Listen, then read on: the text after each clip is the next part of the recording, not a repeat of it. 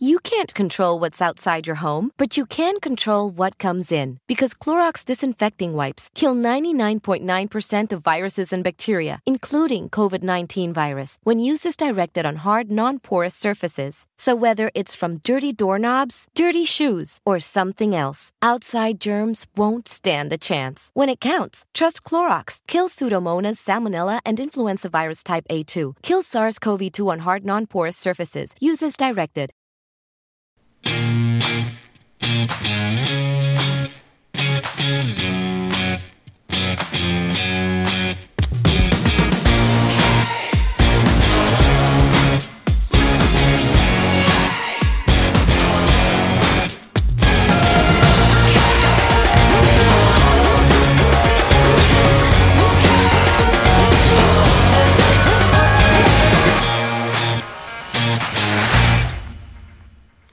Welcome to Talking Halos. This is Derek Ciapala with John Crane for our midweek podcast.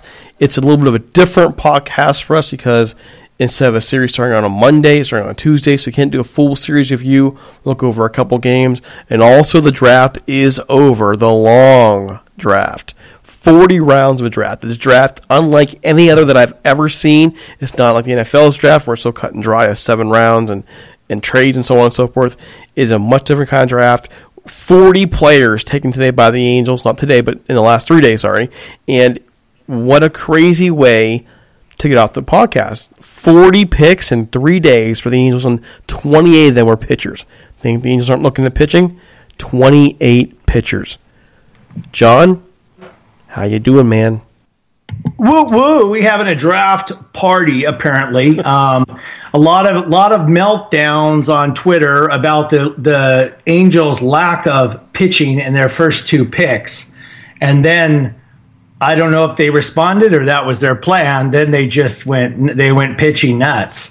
I am so looking forward to hearing Jared Timms put some info behind these names with a P after their position. Jeez. Well, we did have Jared on the show. He'll be on a little bit later. He'll discuss the first 10 picks of the draft. And we will have Carlos Collazo from Baseball America on next week, hopefully next week. He's busy for obvious reasons to go through the rest of the draft with us as well. So there you go. Folks, before we actually get knee deep in this podcast, I do want to let you know that while we're just getting started, we do need subscribers. So please head over to iTunes or wherever you listen to podcasts, subscribe and get yourself locked in to making sure we're delivered to your cell phone or whatever listening device you have the moment our podcast is released. We'd also really appreciate a 5-star review up on iTunes to help us move up the charts. If you want us to earn it, great. We would love some feedback. Email us at talkinghalos@gmail.com and give us that feedback. We really appreciate it. If you are a new listener and enjoying the show, please do us a favor. Please text a fellow Angels fan to know about our podcast. So it would mean the world to us. All right, so I'm getting things kicked off here before we get to the Jared Timms interview. The Cubs game 1, the Angels lose that game. Game 1 of the week, sorry. The Cubs beat the Angels 8-1. Angels get blown out in this game. It was kind of a dead feeling game. Like this team was tired. They played like it. John, did you get a chance to watch the game? You're referring to the game the today, Monday makeup game. The Monday makeup game. No, I didn't get to watch it. I was at work. It was in the afternoon. Oh, that's right. because you have a job during the summer. Yeah, and I get to my games usually end at 10 o'clock at night, not 1 o'clock in the morning, as some of my fellow fans have to deal with, as they remind me when I complain about missing a day game. Well, here's the real problem with this game, 8-1. Cam Bedrosian opened the game, did well, two strikeouts. Trevor Cahill came in there as the quote-unquote starter. He pitches well, actually, for the first 2 innings. He into the 4th inning, gets a little bit of trouble, gets out of it. 5th inning, he's fine. And then in the 6th inning, the Angels get tagged for 5 runs. Before you know it, 6-0. This game is in deep, deep trouble. Meanwhile, John Lester, World Series winner, he pitches 7 innings, 4 hits, 1 run, 6 strikeouts. Unbelievable performance on his part. And all of a sudden here, the Angels lose this game 8-1. Angels only get Angels only get 4 hits in this game, and that came from, well, I can tell you who got him. David Fletcher got one. Trout got one. Listella got one, and Trevor Cahill got one. It. There you go, stepping up to the plate. But overall, this team goes 4 for 28 in the game. They leave 11 people on base. Tough day. They wasted every opportunity they had, and this is what frustrates me about this team. The Angels, when they are on, they are on. They will score a ton of runs, but when they are off, they are seriously off. 1 runs, 2 runs will get shut out. There's never any middle ground with them. There's never a kind of like, hey, we'll pull off consistent 4 runs or 3 runs. Not even consistently 3 runs. It is feast or famine with this offense, and it gets frustrating sometimes to watch. And that repeats in the Oakland game. 4-2 loss last night. And right now, by the way, as we're recording, and this will be out tonight, this is now a 1-1 game, top of the second inning. Felix Pena's in there and are giving up a run. That makes me sad. They have runners in second and third with 2 outs. So we'll have this out tonight, which means you'll be kind of going on play-by-play. So the Angels lose the game 4-2, and the only 2 runs again in the bottom 6th inning was Shohei Ohtani, a 405-foot blast, a deep left center scoring Mike Trout. By the way, Mike Trout just before that had like a 14-pitch at bat, fouling everything off left and right, and eventually it's hit and gets on base. Besides that, quiet night. So quiet. The Angels, for the second straight night, only get 4 hits. They go for 2 straight games, 8 for 58. They leave 19 men on base in those 2 games. Brutal night at the plate. Brutal 2 nights at the plate, and it kind of screws over Griffin Canning. Griffin Canning looks solid again, has a couple rough innings, 6 innings pitched, 7 hits, 4 earned runs, 8 strikeouts. Had a little bit of a hard time with this fastball, and that's another thing to talk about. What were your thoughts on the game? Again, Canning's the highlight. Of course, Ohtani, but that was the highlight. He struck out 8. He just walked 1, and he also pitched over 100. He pitched 100, his career high, 102 pitches. I found that was exciting. The Angels, again, our inconsistency. It's disappointing that we had to lose, but of course we lost to something we've referred to before, the home run ball. That's what killed us. That's what killed his beautiful performance. All year. And it makes you really wonder what's going on with the Angels, that teams are picking up on their tendencies. What I'm talking about, if it's a 2-strike count, they know where Angels pitchers are going. And I'm wondering why on earth we are seeing these kind of problems with the Angels pitching staff. Why are they not mixing things up? Why is it always a one certain fallback pitch these guys are going to? They're getting hammered by them. We keep seeing that time and time again. The announcers are noticing, we're noticing, everybody's noticing. 2 pitches up high, they go right down low. It's always how it is. That has to stop. That's why you're seeing these home runs. It's a lot easier to hit a home run if you know that ball's going. I agree. That's on the other side, but there's Mark Langston in the game where Ohtani hit the home run. It was after Mike Trout worked that long count and ended up getting hit. Mark Langston said literally seconds before Ohtani hit it, he said, "This is a perfect time. The pitcher's flustered. He's tired. He just got done. It's a perfect time to go for a first pitch." And I don't think he went for the first pitch, but he did get a home run. He basically said this is a good time for Ohtani to get a home run because the pitcher's kind of flustered after that long. And sure enough, he called the shot. I think he took a swing the first. I think. Don't quote me. I think he took a swing the first pitch and then nailed it at them. But overall, baseball, for being so data driven and so stat driven, how on earth are teams being able, how are the Angels allowing teams so easily just to kind of know what they're going on? If I have a complaint about the way this team's being managed right now, that's it. I'm not mad at Brad Alston for any of the decisions he's made. I'm not mad about pitching decisions. I'm not mad about roster decisions except for LaCroix batting cleanup on the slump. That bothers me. But I'm going to complain about mixing your pitches. Mix up. Get these teams off your tendencies and mix up your pitches. I agree. I had the one thing about the Griffin Canning outing that I think is of note is how I was reading that he became the 4th American League pitcher in history to have 5 strikeouts in each of his first 7 games. Still only has a 3.52 ERA and struck out 42 and walked 10. I like that kid. I'm looking for the bright side. I'm always looking for the bright side. I am. Yeah. By the way, the game right now, 4-1 Angels are losing now to the A's after the top of the second is now done. Ugly top of the second inning. That was with the opener now out of the game, and Felix Pena gets up 4 runs in the inning. That's a bummer. Guess the open. This was the first game in American League history. I learned that on my way home. That's featured 2 openers. So apparently we've spread our opener fever over to Oakland's side of the. Well, it started with Tampa. Really, they started the trend, and then we picked it up. Yeah, well, I'm not sure I'm buying in on it, but Bedrosian pitched fine. He did his job. Pena gets hammered. But we haven't seen the game yet, so we'll see. All right, folks. Well, that's all we got for the recap. It's been kind of a short week for us. And we'll go ahead and get Jared Timms over on the line here. Check it out. Here's our interview with Jared Timms from Diamond Digest. All right, folks. We're here with Jared Timms from Diamond Digest, and we are going to discuss the top 10 picks in the Angels draft.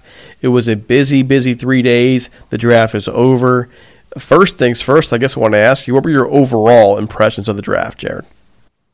I really thought the Angels did a good job. They went into the draft looking to execute a plan, and, they did just that. They went after some, high athlete, high ceiling guys. I mean, I know when you look at the first rounder, it might not be exactly what, a fan favorite or a big name like that, but, the Angels went in with a plan, and they executed it what they thought the best of their ability was, and I thought they did, a fantastic job with what they did, So the first pick there was Will Wilson, 15th pick overall, the draft, North Carolina shortstop, although I think he probably projects as second baseman. What's your profile on him? Yeah, no, same as you. I think he gets all the opportunities in the world to play shortstop because that's where he's been playing, but at the end of the day, I think, I don't think he's quite quick enough to play that position. He'll be a really good second baseman down the road and a quick mover through the Angels system, too, might I add. I think, we could see glimpses of him as early as 2021 and probably one of the quicker movers in the Angels system for sure. Why do you say that? College guy going in the first round, definitely has a more advanced approach to the plate. It'll actually be really interesting to see where the Angels put him, assuming they sign him. I would assume they sign him. After that, if he goes straight to Burlington or Orem or maybe even to high A, I think high A might be a little too high for him. I think he probably finds his way to Orem first and then maybe finishes the season off in Burlington. But, he just has an advanced approach to the plate. He'll definitely, find maybe a little bit of hard times, maybe making that switch over to second base, though. I mean, he's a baseball player and he's an athlete, and that won't be too bad, I don't think, just moving from shortstop to second base. But, I think he'll be a quick mover through the system, altogether. All right, for the second round, we have Kyron Paris from Freedom High School in California, also listed as a shortstop, although I guess he'll probably remain a shortstop. High scorer, though. What are your thoughts? Yeah, he's definitely going to be actually an over slot where I don't think I mentioned it, but Will Wilson I think is going to end up being a little bit of an under slot, and then we'll get to our third rounder after that. But, I really liked Kyron Paris, somebody that, I really didn't have a radar on him. I didn't think, he was going to go to the Angels at this spot, but, he's young, definitely has some room to grow. I think, if he puts a little bit of muscle on, which he will, I think he has a real chance of being a really good major league player someday. Definitely not as quick of a mover as Will Wilson, the first rounder, but it's definitely going to be interesting, to see his development, and he's going to end up having to put on probably 30 pounds. Let's see if he doesn't hit for too much power right now. More of a gaps to gaps hitter, and super quick. By the way, he's probably a 70 or 75 grade on the speed scale, and very good defender as well. But yeah, I think they did a really good job here with that pick. Now, why didn't you expect the Angels to take him? You look at guys. I probably should have, and it's tough to say that just watching a couple of videos of him and such like that. But he just kind of, I guess he probably just fell right under my radar. I didn't, think too highly of him looking at it, but the Angels did, and I really, after reading up a little bit on him and seeing everybody else's reviews, I really think the Angels got a gem here in the second round. So third round, you mentioned slotting, and what I'm seeing here is you can expect the Angels to have to find a little bit of money in the slotting to pay him. Is going to be over the pick value for that pick, which was the 92nd pick, was $637.6 thousand. I'm going to try and pronounce this man's name correctly. I got Jack it. Kochanowicz. Yep. It's actually Jack Kanowitz, I believe. Kanowitz. So yes. I spent the day trying to figure out how to pronounce this man's name. Okay. But you know a little bit of him. Tell us about him. Yeah, he's a big righty coming out of Pennsylvania, 6'6", 200 pounds. And people are saying that he might grow a little bit more, meaning, he's going to add a little bit of velocity. Right now he sits 89 to 93, can touch 95 at times. And, thinking that he could gain a little bit of velocity at standing 6'6" on the mound. Definitely a guy that I hope the Angels can, overslot and, give him a little bit more money so he, eventually becomes an Angel. But yeah, a super smooth and easy delivery, which, hopefully that helps the injury side. He's not violent or anything coming to the plate. He spins a good curveball. He's seen good flashes, flashes of a really good curveball. And, he has a changeup that he hasn't used too much at the high school level just because, in high school you don't throw 93 and 95 in that area. You don't need a great changeup. So that's definitely something he's going to have to work on. But, he definitely has the make of being a really good, probably 2 or 3 starter down the road if everything develops well. And 6'6", 200 plays really well. So with Jack here, I guess what I really want to know is about slotting, and he's committed to go to Virginia, so you have to break his commitment. Where do you see the Angels being trying to convince him to sign? How does slotting work? Yeah, with Kanowitz, it's going to be tough. Like you said, he's committed to play college, and it's going to be a tough sign, and they're going to definitely have to go over. I'm not great with the money side of it, but I would guess they're going to have to go over $100,000, maybe $200,000, which doesn't sound like much, and it's definitely something that you look at the picks down the line. That's something that they're going to be saving. But yeah, it's definitely a tough sign, and it's one of those guys where it's almost a 50-50 coin flip on whether or not they get him. But yeah, money-wise, it is very tough to know, really what Kanowitz is really looking for. So in terms of slotting itself in the first 10 picks, I'm guessing that's where they're going to have to try and find their money is those first 10 picks, because the pick value drops dramatically once you get past 10. Looking at the pick value for them, in terms of the bottom one being $144,000, that's Chad Sykes, we'll get to him in a minute, and then moving up to where he is at $637, how do they strategize to find that kind of money that he needs? Yeah, you look at the fifth rounder, Garrett Stalling. He's a right-handed pitcher from Tennessee. Definitely a guy that you can go under slot with there. Zach Peak is another guy. Davis Daniel and Zach Lingenfelter.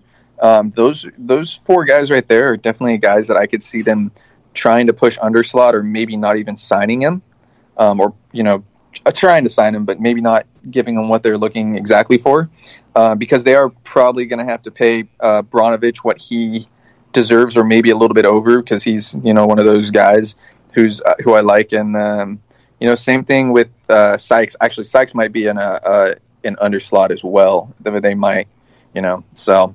But definitely, they do have some room to mess with here. I think Rivera, who's their 4th rounder, is going to end up maybe being right out the slot or slightly over the slot as well. So basically what we're seeing in the trend is the Angels basically, like the first pick, Will Wilson, they went and took a guy that they like, a guy that can climb through the system quickly. Okay, and he'll be right around slot, or maybe even, according to you, a little bit under slot, right? Yep. Okay, so the next guy, Kyron Paris, if they can get him, or Jack Kanowitz here, they're going to be, Kyron Paris, you think will be under slot or over slot? He's going to either be right at slot or maybe slightly over slot. Okay, so then you have Jack Kanowitz, who you believe will be over slot.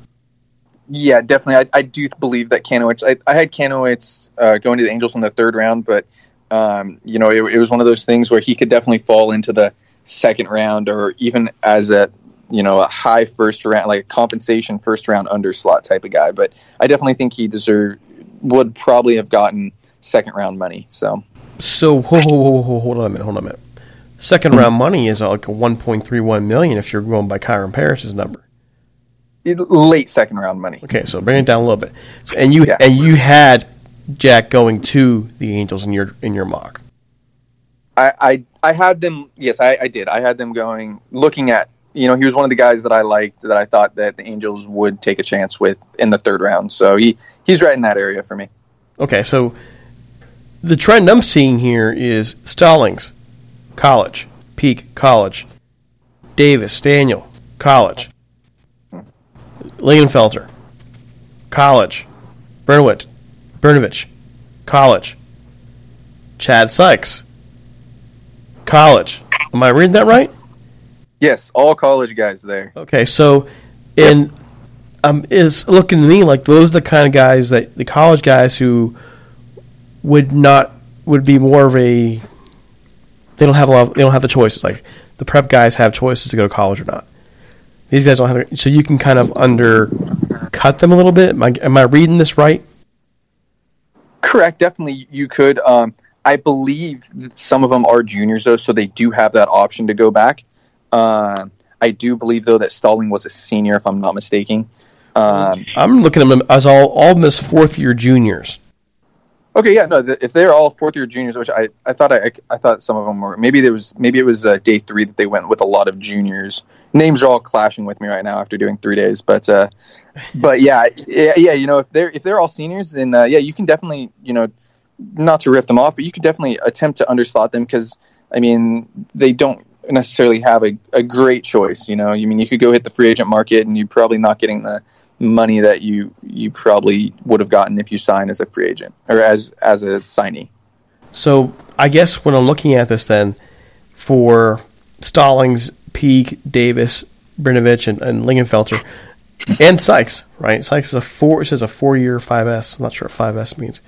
For these guys, they can choose to go back to school and basically one more year try again, and you never know what happens in that 1 year, which can hurt or help their draft status. Or in the case of a high schooler like Kanovich, he can go back. He can develop in college, basically, and bank on it unless he really messes things up, becoming a much higher draft pick later on and getting more money, or going to a team that wants him. Yeah, definitely. That you bring up a great point there too with taking the chance. There's been guys that take a chance at and don't sign. In the first, second, third. Wherever you get picked, and you go and you're risking injury. It's not an easy thing to do to get drafted, especially as high as what Kanowitz did and where Paris is. It's not a guarantee you're going to go there again. So they're gonna be weighing their options, and same thing with Rivera. They'll all be weighing their options to see what they think will best suit them. And you best bet that they all have Paris is going to Cal, Kanowitz is I believe you said Virginia, and then I haven't heard too much about Rivera.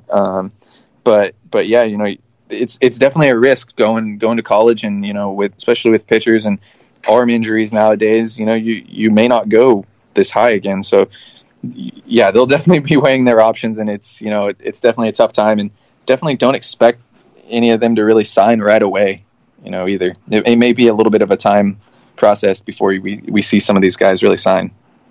Why is that?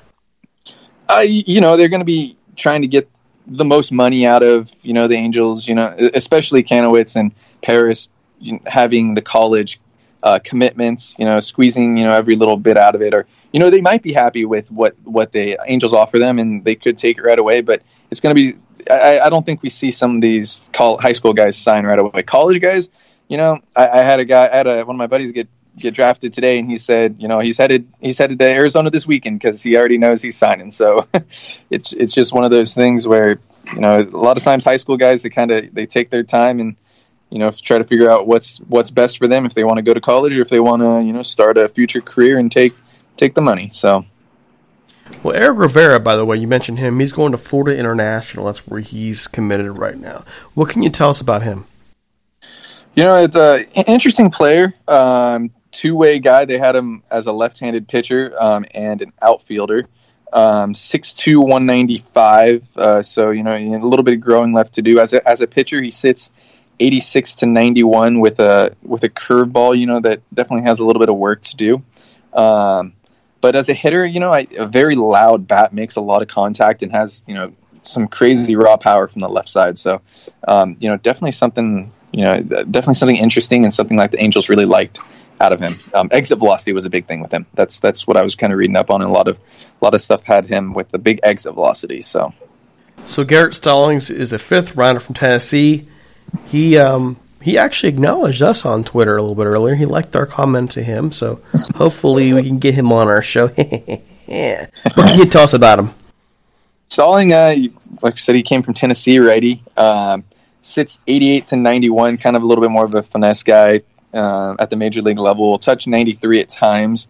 Has a really good changeup, a curveball that he can improve on, and a slider that sometimes acts like a cutter depending on how he really wants to throw it, which is pretty cool. He's very well polished, so it's another guy that, as a fifth rounder, we could see him. If he does pretty well and the Angels like him, we could see him move up the system pretty quickly. I heard him as maybe a 4 to 5 starter at the big league level. So it should be that's a nice little pick. But you never know either. Canning was seen as a number 4, and he didn't develop into number 4. He's probably I guess you can call Canning the best pitcher of the Angels staff right now. So you never. Yeah, that's the fun thing about it. Some of these guys, Joe Adell was, he was somebody that fell, in my opinion. I thought he could have gone a lot higher in the draft, but he's turned into one of the top prospects in baseball, and he was the 10th overall pick. Or a perfect example, Mike Trout was the 25th overall pick, and how many teams passed up on him, and I don't think we really need to talk too much about him. Very true. Zach Peak in the 6th round from Winthrop. Some interesting notes on him. What's your take? Yeah, a big strikeout guy. He led the Big South Conference in strikeouts. He had 99 strikeouts in 89 innings. So that's a big Billy Epler guy. He's taken a lot of guys that and he said it before. Guys that can strike guys out are gonna be his type of guys. And you look at what the Angels bullpen is right now, and high octane, and striking a lot of guys out, and so he fits right in the Billy Epler mold. Not that he's going to go to the bullpen, but he's got a nice 3-pitch mix. He'll sit in the low to mid 90s. Has a good curveball and a good changeup as well. So another guy, as a college guy, if the Angels get him, he could move through the system, decently quick. We'll see how polished he is, though. That'll be the big thing with him. Yeah, I think it would depend a little bit on his control problems, though. Yeah, that was one of the things that I wrote down, but he actually only had 24 walks, I believe, this year. I know they said, the control's an issue, but he only had 24 walks in 89 innings pitched, so I don't know, maybe he's getting deep into counts. I haven't looked too much into him, but 24 walks. It's not too shabby. Jared, how dare you not look into him? There's only 1,200 players drafted in this freaking thing. It's been a crazy 3 days. I'm sorry, guys. I'm sorry. We're probably getting you on the show. You're running on fumes right now, I'm sure. Daniel Davis in the 7th round from Auburn. Yeah. Auburn, you can't say, much less about that school, but 89 to 93 on the fastball with some good arm side run as a starter. As a reliever, though, he sits 94 to 97 with a little bit of a slurve and a changeup, which I don't have a report on those pitches, but it's one of those things where we might see him out of the pen. But he also he had Tommy John surgery this year, so I don't think we'll see him if he signs until next season. So I would think he would sign. I have to think he'd sign, just because. What are you gonna? You're probably gonna miss most of next season, anyways. So sign. Yeah, definitely. That's a good point. He, more than likely will sign, but you can't count all your eggs before they hatch. I'd hate to say, Davis Daniels going to sign, and we come down to the end of the signing period, and somehow they didn't get him. So I would definitely think, given this stuff, though, it's probably a risk the Angels were willing to take concerning his arm, because I'm guessing if he's healthy, it probably goes higher in this draft.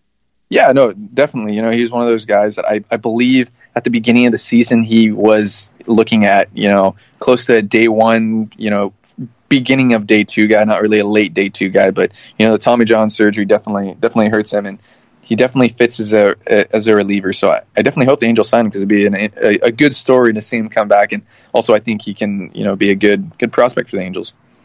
So the 8th pick of the draft, Kyle Brnovich from Elon University, lefty-righty there. I'm seeing with him. What can you tell us about him? Yeah, I really, really like him. As I was listening to the draft, they said that his knuckle curveball is one of the best pitches in this draft. So, that if that doesn't fire you up about, an 8th round pick, I don't know what does. But, fastball's not fantastic. 88 to 91, will touch a 94 at times as a reliever. So I don't know where that he really sits, but the knuckle curve is the big pitch for him. As I said, one of the best pitches in the draft, and he also, flirts around with a little bit of an average changeup. But strikeouts again was a big thing here. He had 110 strikeouts in 86 innings, 42 walks though, so nothing crazy. But yeah, the big strikeout guy there, Brnovich. Can you see him moving through the system fast, or given his lower velocity and fastballs compared to what we're used to with the Angel pitcher, they might take some time with him? Yeah, it's definitely something that as you get into pro ball, I've seen some guys jump up in velocity, and they'll be working on him. The Angels signed a lot of drive line guys. I'm sure they'll get him into something like that if he's not already, and we'll probably see a little bit of a spike in velocity. Maybe sits 92 to 94, maybe something like that. I don't want to guess, but I definitely think we'll see a little bit more of a spike in his fastball here as he joins the Angels. So Zach Greenfelter's at number 9. He's already gone back. This is his 3rd time being drafted. The Nationals drafted him last year, 19th, and the Yankees drafted him in the 16th round of the 2016 draft. Could he go back again, or could we see him actually sign this time? It's definitely a possibility. I think he was a junior, but yeah, I think this might be the time that he goes. Good fastball on him, but yeah, I definitely think that this will probably be it for him. Though, I mean, that'd be. I don't think you can't say everybody gets drafted 4 times, so that'd be pretty interesting too to see him go back. All right, the last guy here from the top 10, Chad Sykes from UNC Greensboro. You mentioned him a little bit earlier. What were your thoughts? Yeah, Sykes is probably one of those guys that you looked at his stats and was like, hey, this guy should get drafted. He put up a .96 ERA, and then the Angels also have a little bit of a connection with Greensboro, as I believe they got Austin Warren from Greensboro last year, and he's working his way through the system. I believe he's in Inland Empire right now. But back on Sykes, great ERA, .96 ERA. Missed a lot of bats in 56 innings. He struck out 68 and walked just 22. So that's another guy, that Epler, the high strikeout guy, and he fits right in the Epler mold already. So the rest of the draft, is there anybody in that draft that kind of stands out to you in terms of someone that may move through the Angel system over time, or they won't sign at all, or so on and so forth? Yeah, they got a guy, I believe late, Spencer Jones in 31st round. They're probably not going to sign him. He's a two-way guy. I actually had him in my original report thinking that he might go to the Angels around the 3rd round. But he probably won't sign. Top prospect committed to Vanderbilt out of La Costa Canyon. It's down in, I believe, San Diego. So, that's one of those guys. And they actually went 3 straight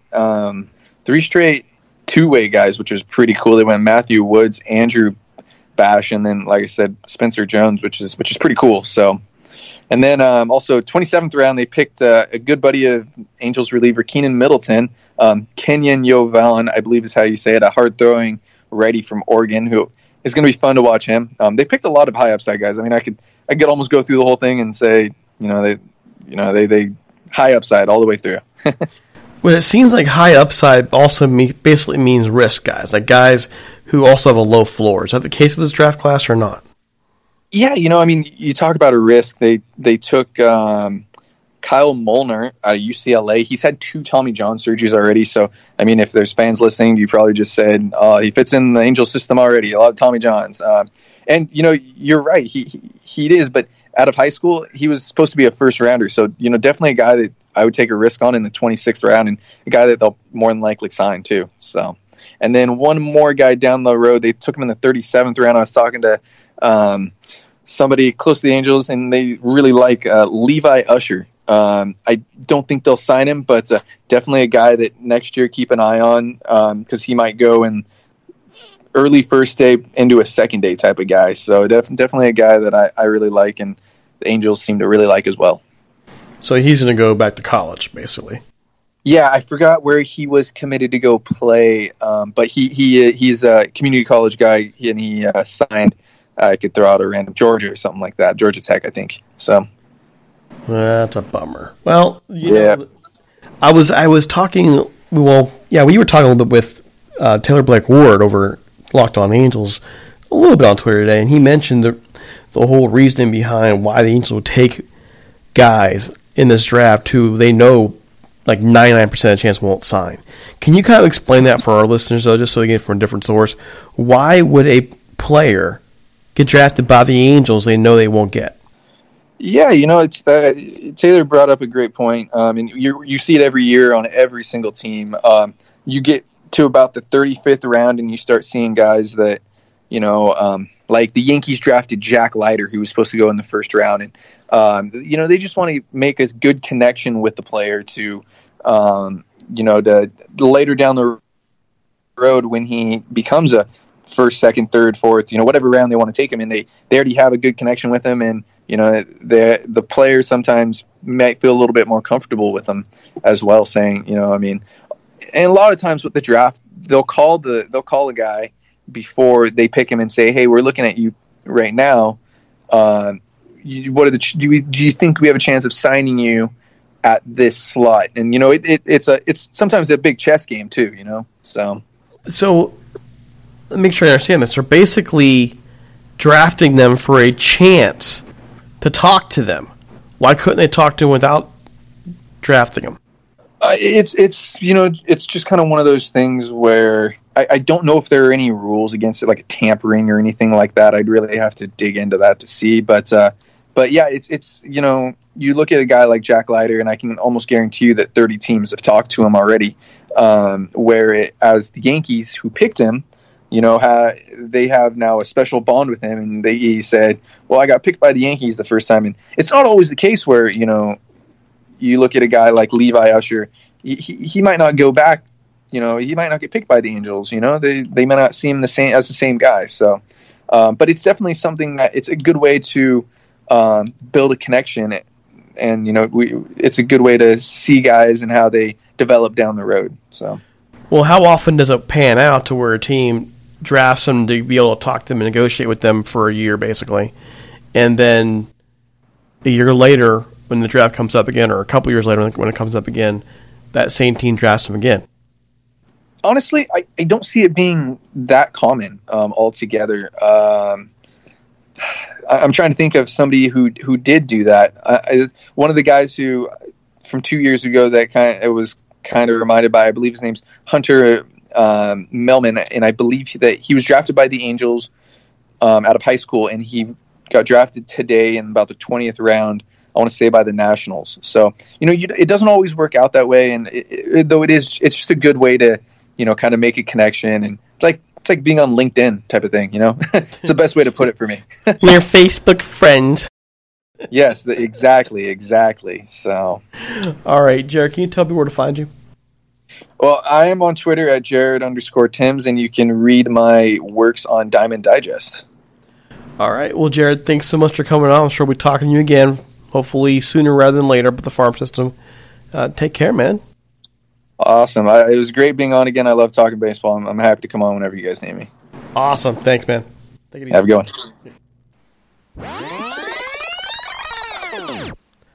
All right, John. Lots of information there for us to go through. I'm probably going to need a night to try and kind of go through all the information about those top 10 players, about slotting and all the money involved and the strategies of late draft picking players who you know you're not going to sign. It'll be a long couple days if you're an Angels fan trying to figure out how this all goes. If you're new to it, if you are a veteran of these things, you know the games these teams play with each other, with the players going back and forth, and a lot of these players will probably not sign. A lot of them will probably go back to college or head to college, not go back, but head there. Yeah, that's the Billy Bean that in the Moneyball he was offered, but he actually took the money. But this is a mystery to me. Some of these later picks. I mean, as some of the top two I'd heard of, but the pitchers, I thank you, Jared Timms, for enlightening us on some of this situation. So it's really neat because, like I mentioned earlier, the Major League Baseball draft is so different than the NFL draft, the NHL draft. It has its own salary cap. It has its own kind of slotting, and a lot of these players have more options than normal. Some of these players are going to choose it. When I say a lot of players are going to go back to college or go to college, that's across baseball. So I have no idea how many players the Angels will sign out of this class, but hopefully it pans out well for them. Yeah, it's interesting the way that they're picked, the salary that they have to offer them. And I mean, I'm learning a lot. I'm really learning a lot because I knew nothing about the draft coming into this one, and I've been reading up on articles, and I find it very fascinating. Which is why, again, I'm hesitant to be critical of anything that they've done because I'm still learning on this draft thing. Thanks, and I look forward to the other interview too to learn more about these players that we picked. All right, so you kind of sound disappointed there. You're like, these players. No. I was trying to spit it out. I just go like, I'm stuttering too much. I already, I listen to myself. It's been that kind of night, hasn't it? Yeah, but I listen to my podcast and I think, the golden rule that we talked about when I decided to take this undertaking was to not do and now every time I hear me do one, it cuts like a knife. So I think that's why I just bailed on that thought. I'm like, that we picked, but no, I don't have any excitement or opinions on these. With time, we'll figure out. Like I said, we'll get the other interview and really start setting up on these guys. And I trust the process. That's what all we can do is trust the process. We can blame Epler, we can blame Artie, but you know what? They're here, and we either trust the process or we, then it's over. Then we just throw in the flag and drive down to Dodger Stadium or drive up to Dodger Stadium. I always get that confused. Just stop. My God. Oh, please. There's no way I'm going to drama queen. I was invited to the Dodger Angel game with several friends, and I don't like going to Dodger. It's at Angel Stadium. I thought it was at Dodger Stadium. There's no way I was going on to Dodger Stadium. You need to go to that game. I'm going to go to the one in Anaheim. Yes, that's the game we're all going to go to. I am going to go to that game. I absolutely am. All right. They lost today, by the way. Hey, everybody, Dodgers lost today. Oh, good. Okay, so it's time for us to go here. Pete, you just are giddy tonight. Okay. Don't forget to follow us on Twitter at Talkin' Halos and search for our page on Facebook, facebook.com/ I believe it's Talkin' Halos. If not, look it up. We're there. You can find me on Twitter at DC Paul, John Crane at Jags Crane John. Don't forget us on Spreaker. We're on iTunes, which is about to be renamed Apple Music, I think. We're on Spotify. We're on Stitcher. We're pretty much everywhere. So, with all that said, for John and the entire team here, it's Derek C. Paul saying, take it easy, and we'll talk to you with, I believe, we have a special Friday edition podcast. It's just an interview with Bill Shaken from the Los Angeles Times about our stadium situation. That's this Friday, and we'll be back this Sunday to go back over the last few games and preview the Dodger series. Have a great one, folks. Take it easy. We're out of here.